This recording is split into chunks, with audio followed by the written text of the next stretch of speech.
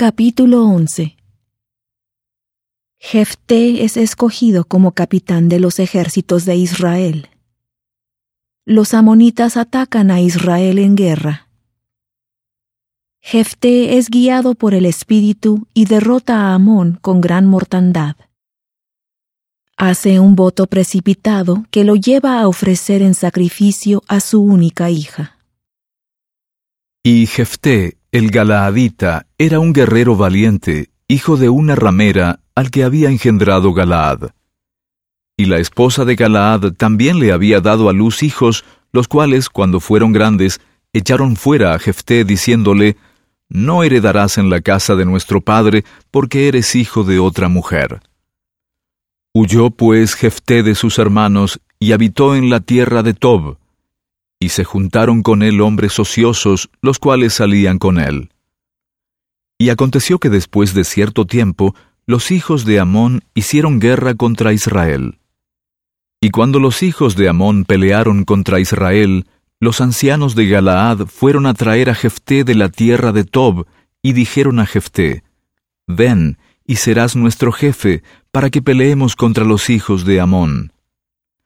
Y Jefté respondió a los ancianos de Galaad: «¿No me habéis vosotros aborrecido y me echasteis de la casa de mi padre? ¿Por qué, pues, venís ahora a mí cuando estáis en apuros?» Y los ancianos de Galaad respondieron a Jefté: «Por esta misma causa volvemos ahora a ti, para que vengas con nosotros y pelees contra los hijos de Amón, y seas caudillo de todos los que moramos en Galaad». Jefté entonces dijo a los ancianos de Galaad: «Si me hacéis volver para que pelee contra los hijos de Amón, y Jehová los entrega delante de mí, ¿seré yo vuestro caudillo?» Y los ancianos de Galaad respondieron a Jefté: «Jehová sea testigo entre nosotros si no hacemos como tú dices». Entonces Jefté fue con los ancianos de Galaad, y el pueblo lo eligió como su caudillo y jefe. Y Jefté habló todas sus palabras delante de Jehová en Mizpa. Y envió Jefté mensajeros al rey de los amonitas, diciendo: «¿Qué tienes tú conmigo que has venido contra mí para hacer la guerra en mi tierra?»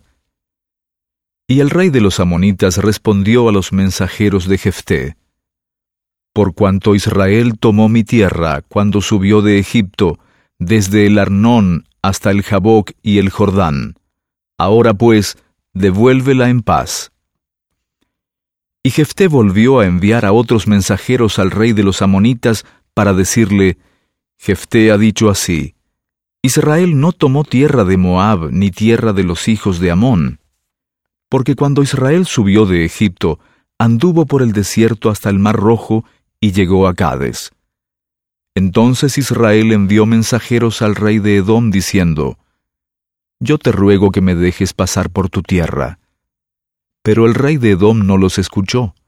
Envió también mensajeros al rey de Moab, el cual tampoco quiso. Se quedó por tanto Israel en Cades.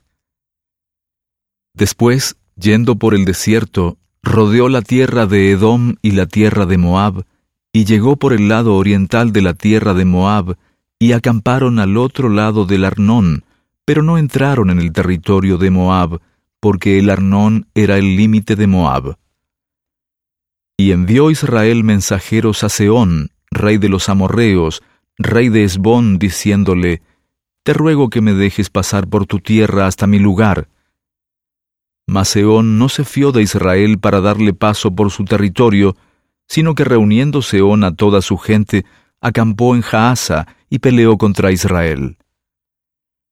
Pero Jehová, el Dios de Israel, entregó a Sehón y a todo su pueblo en manos de Israel, y los venció.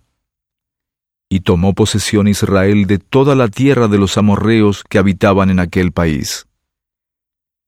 Y también tomaron posesión de todo el territorio de los amorreos, desde el Arnón hasta el Jaboc, y desde el desierto hasta el Jordán.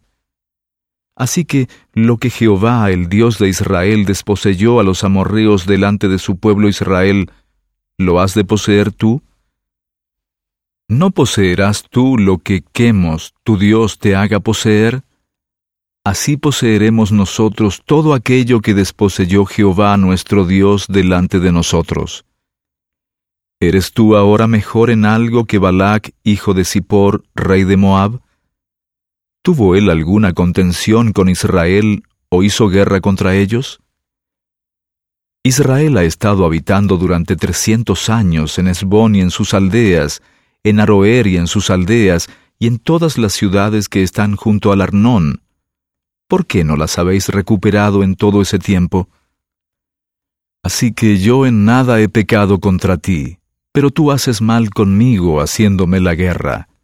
Jehová, que es el juez, juzgue hoy entre los hijos de Israel y los hijos de Amón. Mas el rey de los hijos de Amón no atendió a las razones que Jefté le había enviado.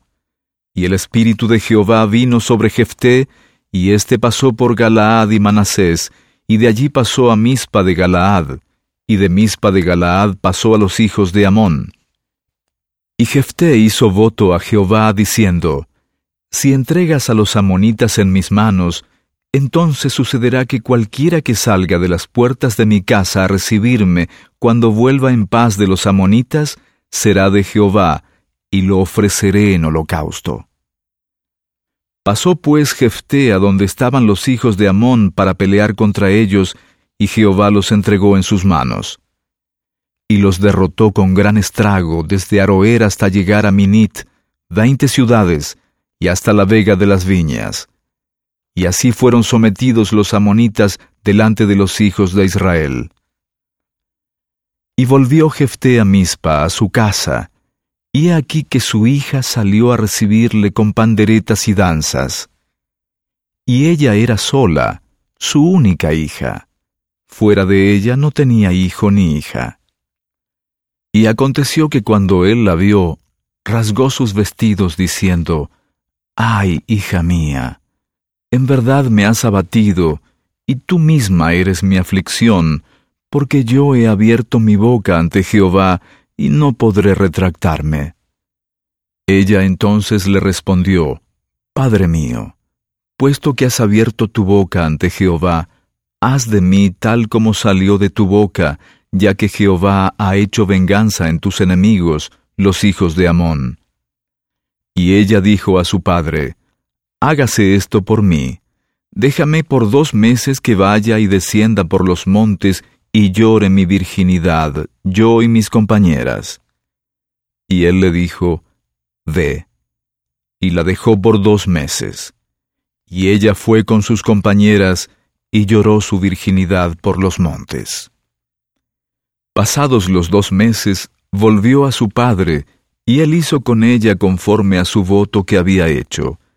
Y ella nunca conoció varón, y se hizo costumbre en Israel que de año en año las hijas de Israel fueran a recordar a la hija de Jefté, el Galaadita, 4 días en el año.